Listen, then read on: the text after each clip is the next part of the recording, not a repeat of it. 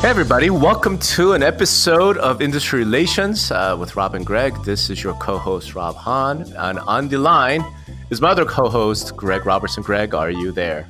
Hola. Dude, where's the Rob? Where's the Hola Rob? See, I'm mixing it up for you, man. Eventually, I'm just gonna get used to it. You gotta have to learn some new languages, you know? Like, what's Hola in Russian? I don't know. Is it Annyeonghaseyo or Annyeonghaseyo? Yeah, that'll work. Yeah, that'll work. All right. We're gonna have to work on your pronunciation a bunch. Yeah, sorry. Yeah. Well, I'm not 안녕하세요. Korean. Annyeonghaseyo. Is that how it is? 안녕하세요. 안녕하세요. konnichiwa. No, 고맙습니다. Anyway, dude, I can't believe I have to learn more Korean now that Bong Joon, those South Koreans won the Oscar. That was great. You know, I actually haven't seen that movie yet. I'm waiting to find some time where Sunny and I can stream it. But you know, I mean, I guess if the Oscars mean anything, it's I'm proud of it. It's great. Yeah. As I see it, man, like South Koreans have been killing it in action. Oh, totally. Films. People don't know like how good. Like, I don't know if it's just total aside, but there's a movie, I think it's still on Amazon, it might be on Netflix, called Man from Nowhere. Dude, like the action sequences in that movie are just sick. And there's an interview with the directors of the John Wick series. You know, said that they were inspired by that movie, you know, among others, for how they did the action sequences in John Wick. So it's like, it's yeah. awesome. Well, you're lucky that Sunny will watch some of the stuff with you. My wife has a strict no subtitle policy, so anything with subtitles, I have to watch on my own. Yeah. Well, Sunny, when we say Sunny will watch those movies, I think it means sort of like her Instagram will be very active while the movie's going on. Let's just put it that way. Exactly. But yeah, I can't believe it's like February and this is our first Industry Relations this year. I know. I tried to get together at Inman with you, but we both were kind of really busy there. So yeah, it's like we keep saying, you know, we should do this live, and it's just so hard, freaking hard. But hey, happy 2020 to you. Happy 2020 to you. That's right, and to our audience. You know, a month late, but better late than never, I guess. And there's stuff going on, and I figured we might start with the aforementioned Inman conference. Because we were both there. Of course, I didn't attend any sessions because I was just in meetings back to back to back to back. Did you have a chance to catch any of the sessions? No, I caught a few sessions. I mean, a little bit of the same old, like, you know, how AI and how it's going to change real estate. Sure.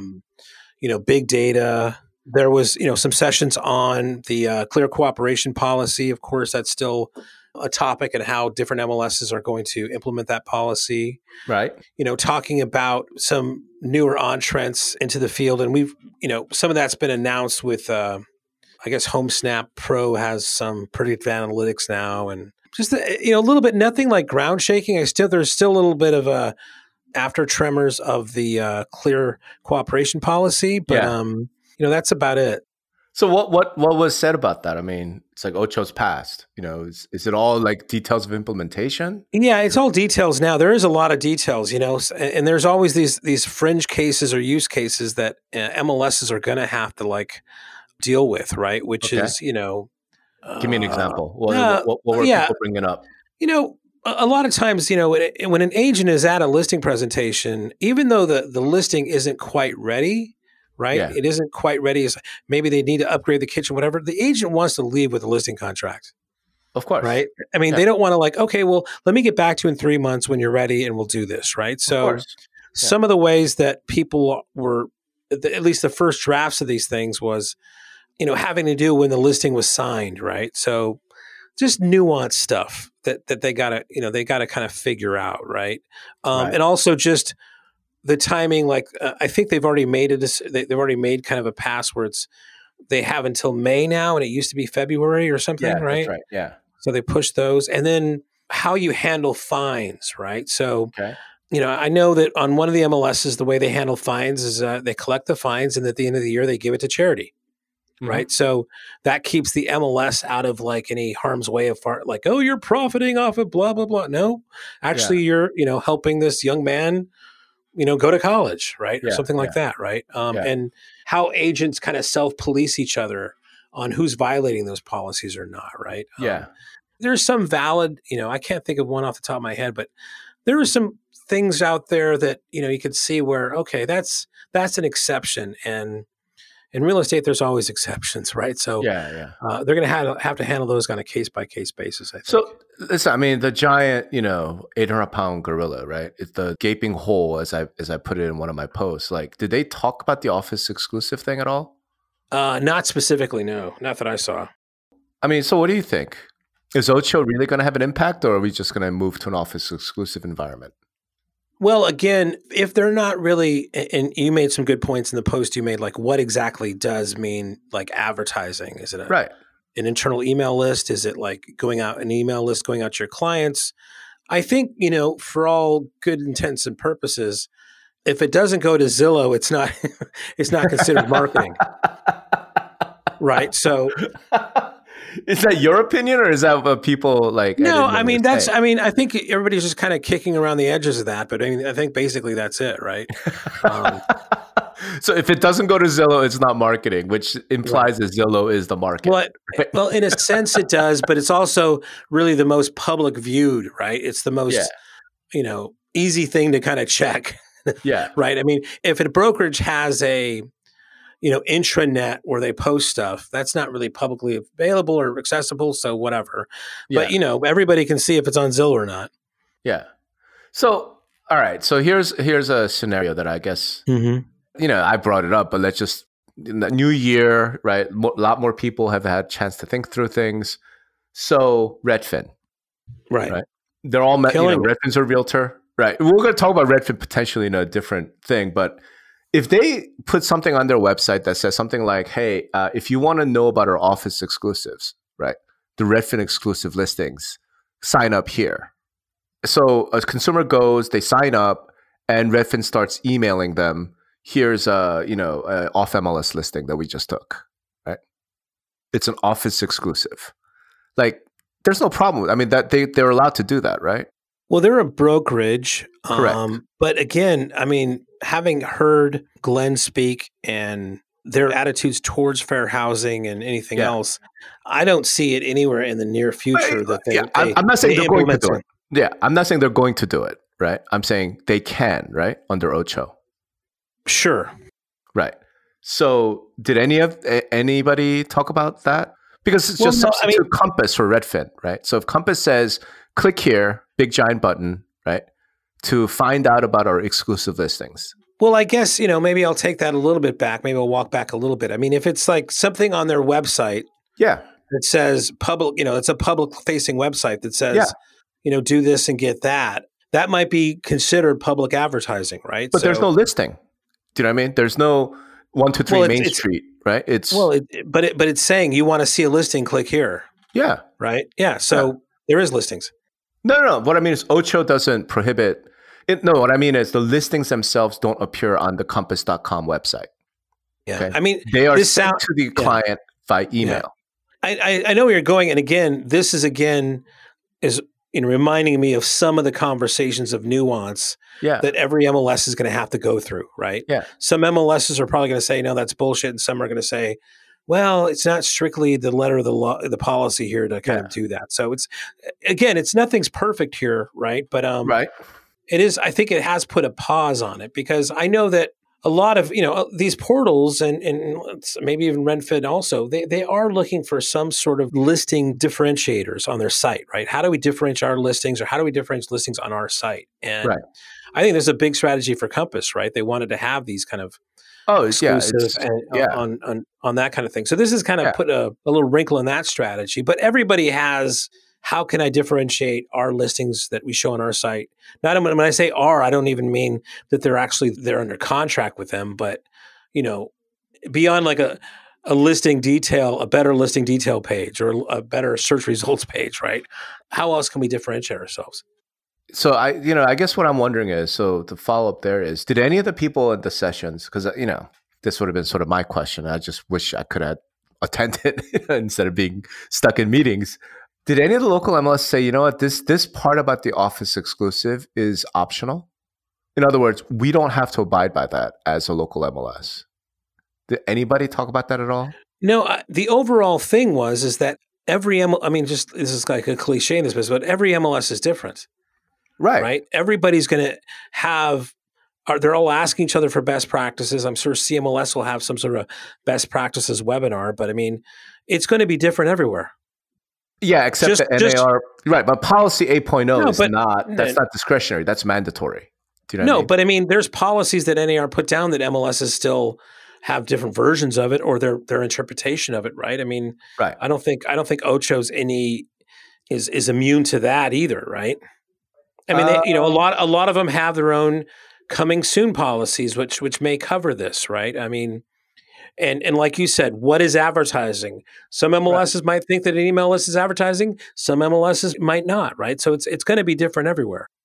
Right. So, but what I mean is like NAR mandatory policies, the MLSs who are beholden to NAR, they don't have a choice. They have to implement it, right? But, there's a lot of language that says it's optional or we leave it to local MLS discretion. There's stuff like that. I guess what I was wondering was whether the insiders had a conversation about the language about the Office exclusive only appears in kind of in the FAQ.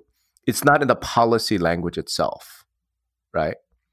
So I guess what I'm wondering is, say Las Vegas, because I'm here in Las Vegas, that's a NAR MLS, that's a Realtor MLS. If they decide, you know what, we're not going to have an exception for Office exclusives, right?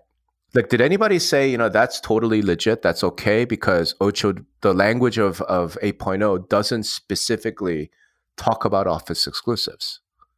No, I mean, not specifically there, but I mean, even when this was like before they voted, there's MLSs that have different ways of handling coming soons. Like, MRED has their PLS. Right. Their own. And other MLSs don't have that, right? So, I mean, again, it's not, I don't think a lot of times they're all going to handle it in different ways. They don't want to go away from the letter of that policy or the spirit of that thing, but they all have their own technology, their own other policies that are, that may cover this already, that may not. I mean, it's a hodgepodge of different things that every MLS is going to have to deal with themselves, deal with themselves individually, right? And you're going to see some collaboration. I mean, I think in the beginning there, you saw MRED and Bright have a little bit of collaboration, right? As far as, talking about things. And you'll see those things. And I'm sure at the end of the year, everybody's going to coalesce around definitions and this and that, but there's going to be a few outliers. I mean, and then let's go back to like, well, this is an NAR policy. Well, it's an NAR policy that you have to have RETs or a RESO feed, or you have to, I mean, not every MLS follows that, right? I mean, IDX feeds, right? Sometimes giving away sold data. I mean, NAR says it, but it doesn't happen all the time, man. It's not God. They're not God. Right? NAR's enforcement of its policies is on the weak side of things. Well, I don't know if it's on the weak side, but I mean, we know the long tail in the MLS industry, right? There's the top 40 and then it goes really steep from there. And a lot of these, if I'm just talking about strictly data, a lot of these MLSs, these MLS providers, the smaller MLS organizations where it's one person, they don't have servers and RETS databases to kind of do this kind of stuff, right? It's not, they're not thumbing their nose at anybody. It's just the resources, right? So it's not an enforcement thing at all. And yet they won't consolidate. They won't merge. They won't get bought out. No, exactly. What are we at now? 550, 600? Yeah, a little bit. I think we're below 600. Yeah, below 600 after like 20 years. Like, wow. At this rate, we'll hit like 300 in like 2040.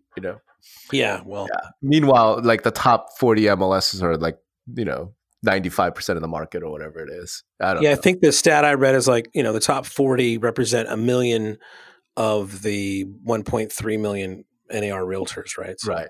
Which is amazing. So, I mean, so what are you looking forward to from the MLS side, for 2020? Like, what do you see happening? Do you see anything interesting happening? Yeah. I mean, it just seems like I got a lot of thoughts about this, but the differences between how difficult it is to switch from an MLS vendor. I'll put it that way. Okay. And, a lot of MLSs have adopted the policy of what's called system of choice, where if they want to acquire or have merge or have other smaller MLSs merge with them, they have to kind of acquire the MLS system that they're using at that thing. And they can either, acquire the contract, but asking the realtor to say, no, I want you to go from, Matrix to Flex or the other way around is just unattainable. Right. So they just, like CRMLS recently went through a few acquisitions or what you want to call it of different things. And they brought on, I think, 2 more different types of MLS systems. Right. It was Flex and Vesta that now they're kind of providing services for. So you don't see that consolidation where we're all going to go onto one particular platform. It's just fascinating how that works out. Right. So, and I don't see that changing. It's a good thing if you're an incumbent for sure. If you're an incumbent MLS vendor, man, it's a fantastic thing. If you're not, if you're creating a new MLS system and you want to be a standalone system and take out the incumbent, man, it's if you're Remind, you're screwed. Is what you're saying. I don't know. I don't know. I keep reading. Remind seems to change their strategy a little bit, which may be smart, of what they're defining as far as what their full solution is. It's hard to keep track of. I mean, everybody's kind of twisting and turning. I just saw something about HomeSnap Pro, which is doing predictive analytics now. Which is something that Remind does and Realist does. So it's like everybody's doing the same thing. They're all coalescing around, the same kind of things here. I don't know. It's like the whole system of choice. Like I get it, and I get why MLS are doing that, but it does raise the question of, is it that they have to do that because there's not enough value in the consolidation to convince the agents to learn a new system? Do you know what I'm saying? Like, I don't know. What do you mean by value? So, like, in other words, if let's say I don't know, I'm used to, 1980s, computer technology, and somebody comes along and says, listen, we want to, merge with you or consolidate or whatever, aggregate or etc. And our system is like the 2020 version. It's way better than what you have. There's so much value here. So you should switch. Wouldn't that be normal in every other walk of life? You know what I mean? Like, nobody wants to use a typewriter if computer's available, right? Nobody wants to use horse-drawn buggy when the internal combustion engine's out there. Is the issue that, like, say, CRMLS, right? Like you had mentioned, like they have Matrix, right? Like they can't go in and say, listen, I know it's a bit of a pain, but you should just switch to this platform because it is so much better. Like, it's just way better. Like it almost appears like they're not able to do that, right? Well, I don't think that any of the other MLS vendors, at least the perception is, well, is that really better than what we have? Right. To go through the hassle, right? So all the incumbents, there's like again, this is not me saying, but there's a perception. It's kind of the same thing. It's not really this super upgrade thing. There might be some nuances there that this or that. So why are you making me change to something that's not a 10 times better experience? That's right. But there's the second part of that, right? Okay. The second part of it is, okay, yes, we're going to, you have to consolidate to this platform that's not substantially better than what you have today. So the first problem is, it's not like the MLS is walking in and saying, hey, you're driving a 1970s jalopy. We got the Audi 7 Series over here, right? So that's the first issue, right? There's not enough differentiation. But the second issue is, you got a jalopy, I got a jalopy, but we should still consolidate because there's so much value outside of the jalopy, right? Do you know what I'm saying? Outside. Okay, in other words, like, listen, we need you to switch to Flex or to Matrix or whatever, right? One of the other incumbent systems. But you should be glad to do that because of this stack of other value we're going to bring when we take over your MLS. Do you know what I mean? Like it almost feels like that. I think of it in another way. It's like, I think what happens is they get to an agreement or they get to a point with, and again, to get even these MLSs or associations to kind of get to the point where they're even having that discussion is taking years of trust building and everything else, right? And there's a lot of people that talk about doing the right way of doing things the wrong way. And it takes trust level. So they finally get to that precipice, like, okay, we're going to do this. Okay. But listen, we'll do this. We get the value and everything else. But man, if you make us switch MLS systems, I'm not going to get any support here. Right. But so that's it seems my like point. No, you're right. I think that's my point. I think Why they see the isn't there value, no but value? I think it's just this tax that nobody wants to pay. Right. And no matter, if rainbows came out of your asshole, I mean, I Right. just don't, it's just like nobody, it's such a pain point. And the last conversion they went through was, you hear about this all the time. There's been a few MLSs that have done conversions recently that it's been well documented how bad that can go. Right. Sure. Yeah. So nobody wants to be that guy. Nobody wants to put their career on, this is going to go really smoothly. And one reason is the MLS exec is not fully control that process, right? They've got the incumbent vendor to work with and the oncoming vendor to work with, and they've got to work. It's just is there a zero-sum game here? I don't know, but I guess what I'm getting at, Greg, is if in a consolidation, because let's face it, the MLS industry, everyone's crazy about consolidation. We need to consolidate, right? I mean, that's been the call for the last 30 years, last 50, right? I mean, it's but you're right, to your point, and I know this as well as anybody, it takes 10 years before you even get to that level of trust when you get in a room and you're having real conversations. Get it. And then, every year the leadership changes, so new president comes in and that person doesn't get along. And they've said yes, and let's do this. Okay. First thing we have to do is convert all your members from this MLS system to the next one. Next, I'm out. Bye. But that's what I'm saying. You're right. I'm saying, yes, it's next, I'm out, right? Screw you, right? We're not doing that. Yeah. What I'm getting at is, where is the value that overcomes that, right? Shouldn't there be, you know what? Yeah, you're going to have to convert, but you should be willing to take that pain because here's this giant mountain of value and benefits that we're going to bring to the table, right? That's going to make it worth your while and all of your agents, all of your members to convert. Do you know what I'm saying? It sounds like that the MLSs that are implementing system of choice to do this are saying, we're going to give you the value regardless of switching over to another MLS system, right? Mm-hmm. Mm-hmm. Let's talk about the recent Louisiana purchase. Yeah. With CRMLS. That's right.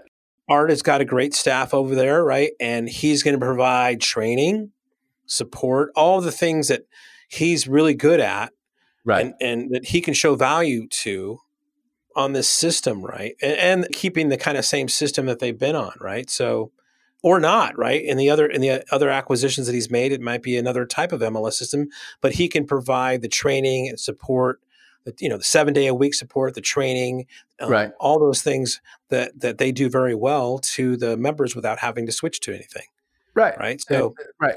The MLS system is not something that is traded or is considered as part of that value proposition in a sense right now. I guess. No, believe me, I know.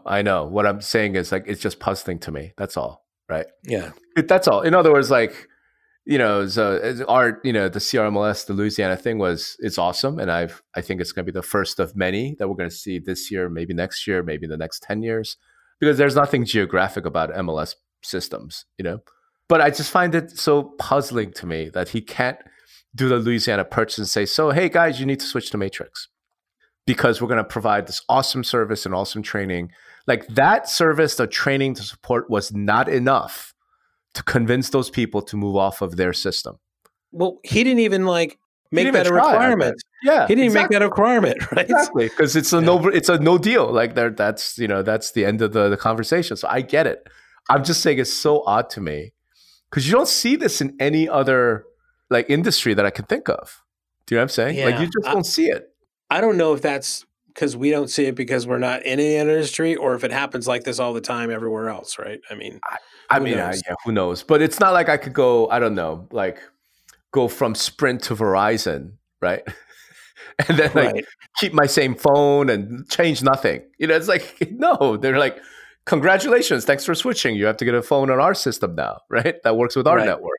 You don't have a choice. And I switch anyway because there's value or there's something that I want, Like MLS is the only one where it's like nothing has to change. Like nothing has to change. It's just so odd to me, right? Yeah. It's just so odd to me. But that whole conversation leads to something like I wanted to kind of chat with you about a little bit, which is, I don't know if you saw my post from last year about the fundamental problems. Right. So the fundamental problem with the MLS from my standpoint, and that was the one that I was sort of the weakest on, right? The most tinky on, because I'm not entirely sure. I think there are lots of problems we could point to and say, you need to fix this. But one of them to me was the idea that the MLS has very little capital and has no way to raise any capital because they're all nonprofits, or even if they are a for-profit, they're run like a nonprofit, right? Even like the broker owns. All of them, as far as I know, are all, except maybe FMLS, right? They're kind of run like nonprofits. So I guess what I'm wondering is like 2020, you're at the Inman, you're, listening to all of our friends and peers, all the people we know, having conversations about the MLS. Like, is there any sense that they're trying to solve that fundamental problem? Or first of all, is that a fundamental problem? I don't think so. Okay. If the MLSs don't have enough cash, that's a fundamental problem. Yeah, I don't think they have enough capital to do anything. To do what? Real. Whatever they want. Like they're so constrained to further enable cooperation and compensation. Well, so use one example, technology, right? We just said that the three existing vendors are kind of on par. They're sort of the same, right? Like, why isn't CRMLS saying, okay, well, here's a 2020 version. Like, we're just going to build it ourselves. We're going to go hire, 100 tech people. Like, there's MLSs that have done that. I mean, Annie Ives over at Claw's got Vesta. There's, look, you can hire a developer. What I'm saying is like, it's the same RMLS. thing. Do they have 100? Do they have 100 what? Programmers. I don't have 100. I don't have 100 programmers. I know. I don't think CoreLogic has 100 programmers working on Matrix either. I know, but that's kind of my point, right? Like if you decide, we need to build the next generation, blow it out, whatever, and that's just on technology, right? Like, and this was the difference between, say, Compass, and some of the other players. Like Compass, like, we have all this capital. We're just going to go open a Seattle, whatever, tech center and hire 300 programmers who work at like Microsoft and Amazon. And we're just going to blow it out. Like none of the MLS have that capability. Well, like, yes and no. I remember reading something where HAR just raised their dues after 20 years. Yes. So what's the get here? Okay, so you're saying HAR should, if they had enough money, they could spend it on making a brand new MLS system themselves? They could if that's what they wanted to do. Or right, we've already talked about that they don't want to, their members don't want to convert. They haven't seen what the possibility is, right? Right. So it would be you're saying that not only they would have to have money to get to 100 programmers, but somehow, some way that solution they came up with would be so great that, that's a big ask. No, what I'm saying is this. Taki. I know Taki, right? He's a super smart guy. If you went to Taki and said, what's your dream system, right? Money, no object. You could have whatever budget you need. What's your dream system? What does the real MLS of the future look like? I bet you he could tell you. Do you know what I'm saying? I bet you he could say, well, it would be this that leverages AI and big data and this and that and all this stuff. I bet he could tell you, right? And that does cooperation compensation checks with whatever analysis and this, that, and the other thing. And it's like, okay, what's that cost? 50 mil, 100 mil, whatever it is. I would need, some of the best programmers in the world. I would need data scientists. I need this. HR is like, well, that's nice. That's a nice dream, right? We'll just write a check to CoreLogic. I mean, that's what happens. That's what happens today. And Taki's smart enough not to go like, hey, Bob, I need this because this is my vision. Like, he constrains his vision based on the resource that they have. And that, again, that's just on technology, right? Take another example. If Bob Hale and the board decided, you know what? We want to be the Texas MLS. And we've known that for years, right? We know that HAR has this ambition of being like the Texas MLS. Agreed? Well, I'm sure every MLS in Texas wants to be the Texas MLS, including Bob. Sure. Yeah, this is not a secret. Like, they changed their name. They're not the Houston Associated Realtors anymore. At least on the website, it's Homes and Realtors. They did the deal with Dallas. I guess I look at it and go, why doesn't HR just go, you know what? Let's just acquire Netris. Let's just buy Sabor. Let's just buy, Austin Border Realtors or Actress, their MLS system, right? Let's just acquire them. It's that's to me, that's a more practical use case if you had a bunch of money, right? If that was the goal. Right. I mean, $50 million to build an MLS system, I think you're just, might as well shove that right into the fire. Probably, because how the hell do you recover that investment? Yes. So, yeah. But I'm just using it as an example. But whatever it is that you want to do, right? I think. But if you're not, again, you're conflating to me like they're mostly either are or operating as a nonprofit. Correct. So they want to have money to go buy. No, I don't think places. No. That's not what I'm saying. What I'm saying is this. I'm saying that MLSs, they constrain their vision because they don't have any capital, and they know that they have no way of getting any capital. Does that make sense? It's like, okay.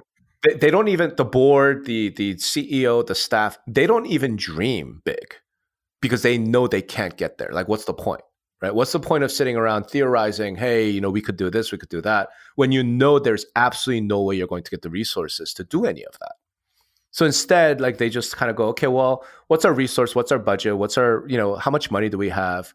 All right, based on that, we can do this. Do you know what I'm saying? Yeah, but I mean, okay, so where do they get this money from? If they haven't raised their dues, in 20 years, where do they get this money from? First of all, forget that. I mean, imagine you're an investor and you're like, I want to invest in an MLS. The hell are you investing in? It's a not-for-profit, right? You can't own shares in an MLS. Like, what's that for? Like CRMLS, the country's largest MLS, is a nonprofit member benefit corporation under California law, right? There's like nothing to invest in. I mean, you could make a loan, I guess. You could. Well, okay, but then again, going back to what you're talking about, so is it just this mental exercise? Wouldn't it be great if MLSs had money and they could do whatever they want? Sure, I agree with you. But I'm saying that to me is the fundamental problem of the MLS, right? Because they can't be proactive about a whole lot of. The fundamental problem of the MLS is they don't have enough money to do extra things. To do whatever, man. Right? So it constrains their vision. It constrains what they can and can't even think about doing. No, I mean, like I said, I don't know. I don't know, man. Right? I don't know. I mean, you say fundamental, like, that's like a first principles. That's the biggest problem they have is they don't have enough money to do whatever. I don't know, man. I mean, every company has capital constraints.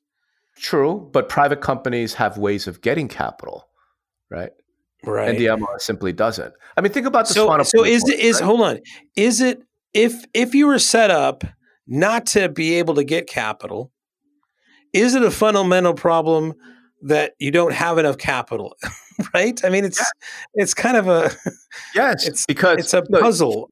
It's not really a puzzle. So think about it. The Realtor Association, different, because they're a nonprofit, but they're just trade organizations. They don't need capital, really. And what does a trade organization need capital for, right? Except lobbying. They just raise their dues. The MLS, though, is providing a product and a service. It's a business tool like provider, and you don't have any money to invest, right? They've got money to invest. I mean, I think we're talking about it as how much money they have to invest, right? Yeah, that's true. When I think money to invest is like, I'm saying like serious investment. I don't mean like 5 million here, 10 million there. I mean like, well, I mean, if you want to give the Vail MLS $50 million, I mean, it's all about. I mean, you want to say it's a big investment, but there's not every MLS is. It's going to be different size investments depending on the size of the MLS, right? So maybe, yeah, absolutely. But think about it, like there are startup companies that pop out every single day, right? Every single day, and this was like the big disruptive thing, that we've all been kind of noticing over the last 2-3 years. Is like, okay, here's this whatever random ass startup, three smart guys in San Francisco, and all of a sudden here's like Draper Fisher or somebody saying like, here's 50 mil, go disrupt title, go disrupt brokerage, go disrupt whatever. And all of a sudden that tiny little company with no market share, nothing becomes relevant, right? In the meantime, so I look at that and I apply to the MLS and say, okay, say take Vail, right? Take Vail MLS. Let's say that some venture fund somewhere says, okay, you know what, Vail, we see kind of your narrative, what you want to do. Here's 50 mil. You don't think that makes Vail like instantly relevant in the MLS space? I think they're relevant now. I mean, they're a monopoly. I mean, they're relevant in their local market. If I put $50 million into Vail MLS and the members are paying, and there's, let's say, 100 people, and they're paying $10 a month for that service. Yeah. Yeah. Whether, they might be having some great dinners and shit and flying first class with the 50 million, but dude, my point is, like, obviously that's not going to happen. Like, you're a business owner. If you wanted to go raise money, right, you have to have a story. You have to have a use of funds, right? Right, but you're not talking about me. You're talking about nonprofit MLSs. I understand. Oh God. So, like I said, this is the hinkiest thing. I think my point is, if Greg Robertson tomorrow said, you know what, I have this new vision. I could see how I could, I don't know, take over, real estate prop tech, right? Okay. And if I do that and you build a business plan and you do the pro forma financials and all that, and you could show a huge return on the investor's money, you could go raise 100 million. Hell, you could go raise $1 billion. I mean, look at Compass, right? With an MLS, because they know they can't go raise the money, I'm saying they don't even try to come up with that business case. They don't try to come up with, here's the use of funds, right? That's why I thought it was fundamental. Again, this is the one that I was sort of the weakest on. That's why I wanted to talk to you about it, because you're fucking smart as shit. And no, I'm not. I'm not. You are, man. Like you are. Seriously. No. I mean, I know you like to. Here's what I'm going to chalk this up to, Guy. Okay, so this is you. This is like what you typically do very well is you pull on this thread. Yeah. Right. And we start pulling and like, oh shit, he's got something here. Okay. Yeah. Let's just say that right now the sweater's gone. Right?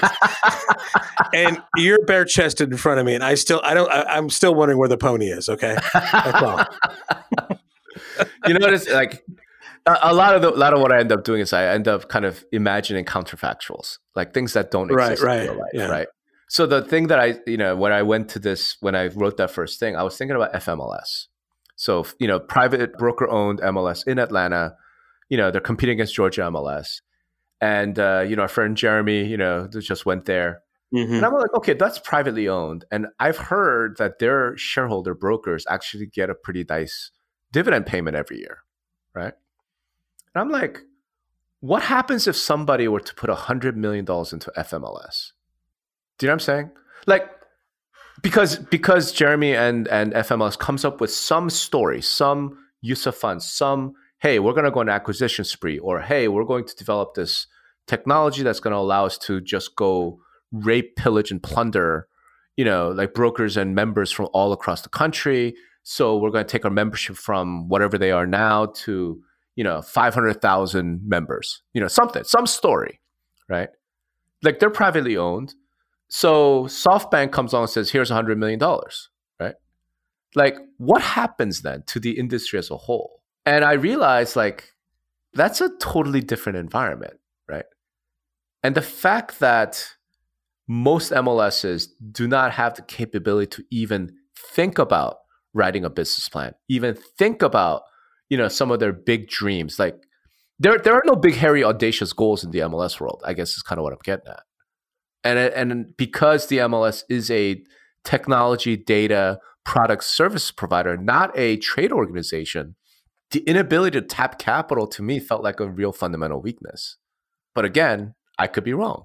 Right? Yeah, I mean, I think some brokers would rather be the ones that drive that change than. Of course they would, but MLS, then right? Here's the thing: brokers can go raise the money, right? Right. They just haven't, and a lot of them have no story. But a big part of it to me is come up with a story. The thing that could drive, that I could see what you're saying could drive something would be if you went and asked, maybe this is something Swanepoel asks or something. Mm-hmm. If you had, and I guess when you're saying you have money, it's also giving them some sort of license to do bigger, bolder things. Ask a bunch of MLS execs, hey, if I had $5 million, what would I do? Right. Right. And then I think that exercise would spur a lot of great conversations, right? I don't know if it's practical that would ever happen, but it could spur a lot of interesting conversations for sure. The only thing I would do that though is that's one conversation is what would you do different if you had 5 million? And what would you do different if you had 50 million? And what would you do different if you had 500 million? Yeah, but I mean, what MLS would you give $500 million to? I mean, you know what? If there's some MLS, let's say Art Carter says, you know what? My ambition is to be the national one MLS in the entire country. And if you work the numbers, if you do some big, hairy, audacious goal kind of stuff, and you say you're going to get to 98% market share, dude, that's worth, I'd put 500 million in that. Because that company is likely worth more than Zillow. If they change their whole business model. But yeah. And obviously, right. So that's my point, right? That's my point. My point is, on the current path, the way that the MLS is operating today, the way they are today, the way their governance works today, the way their fee structure, all of it, today, no one can raise that kind of money. We know this. You know this. I know this. We all know this, right? But like Zillow's market cap is what, 6 billion, 8 billion, whatever it is, right? And they only have maybe 90,000 paying agents. Right. Yeah, it's true. Because they have a vision. They have this narrative. They have this big, hairy, audacious goal.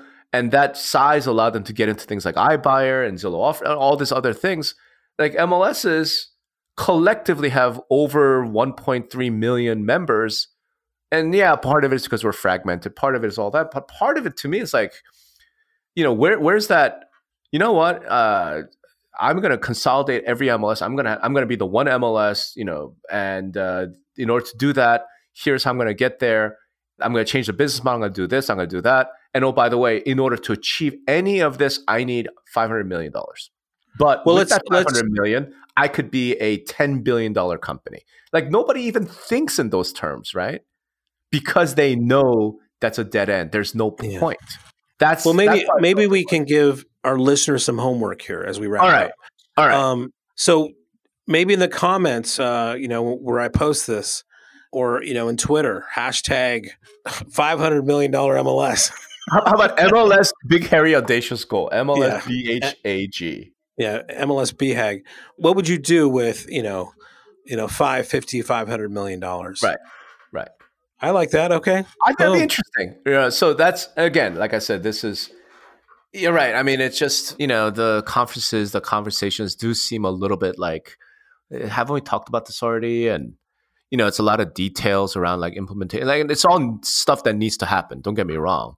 But once in a while, I think it would be really cool. And maybe we start it. Maybe we give homework to our listeners and say, listen, what are your big, hairy, audacious goals? Do you have any? Yeah. And if you don't have any, then that's fine. But if you have any, what's standing in the way of achieving that? And if the answer is capital, well, a lot of things have to change before you could even, deal with that. So yeah. Anyway. All right, our first one of the decade is a thinker, guys. So that's right. Put your thinking caps on. That's right. But it's a good refresher. I think 2020, maybe is going to be a big thinking year. What do you think? Think out of the box. No, I like it. All right. Right on, man. So let's wrap up. Just want to, I guess, we should probably apologize to our listeners for being kind of off the air for so long. But yeah, our only excuse is that we have day jobs. That's really it. Yeah, well, I mean, I think everybody in the office here has gotten sick, and so have I. And then, right when I got well, I went to New York, and then it's been crazy so far. So it's already freaking February, for Christ's sake. That's right. Yeah. And by the way, you know what? We are both open to suggestions. If you want to hear podcast topics or guests, we are completely open to any of your suggestions. Yeah, we haven't. Let's have more. Let's say that. Let's have more guests this year. You know what? That's a great idea. Let's try that. Yeah, all right. So with that, I want to thank everybody for your attention, because otherwise Greg and I wouldn't do this. we would just have phone calls and not record them. And Greg, it's wonderful to be back in the saddle with you, my man. All right, man. And we'll have a great year. And thanks to everybody. And please, if you can, go on to iTunes or Google Play, wherever you listen to your podcast, give us a good rating, write us a review. Writing the reviews really helps us out. So if you could do that, I would totally appreciate it. And I think I forwarded you this, but little news is that Business Insider, which is a big popular website, named our podcast of one of the ones to listen to if you're into real estate. So I thought that was, it's a little outside the industry to get that kind of acknowledgement. So that's cool. That's right, baby. That's right. Well, thank you, everybody. Thanks, everybody. All right. Bye.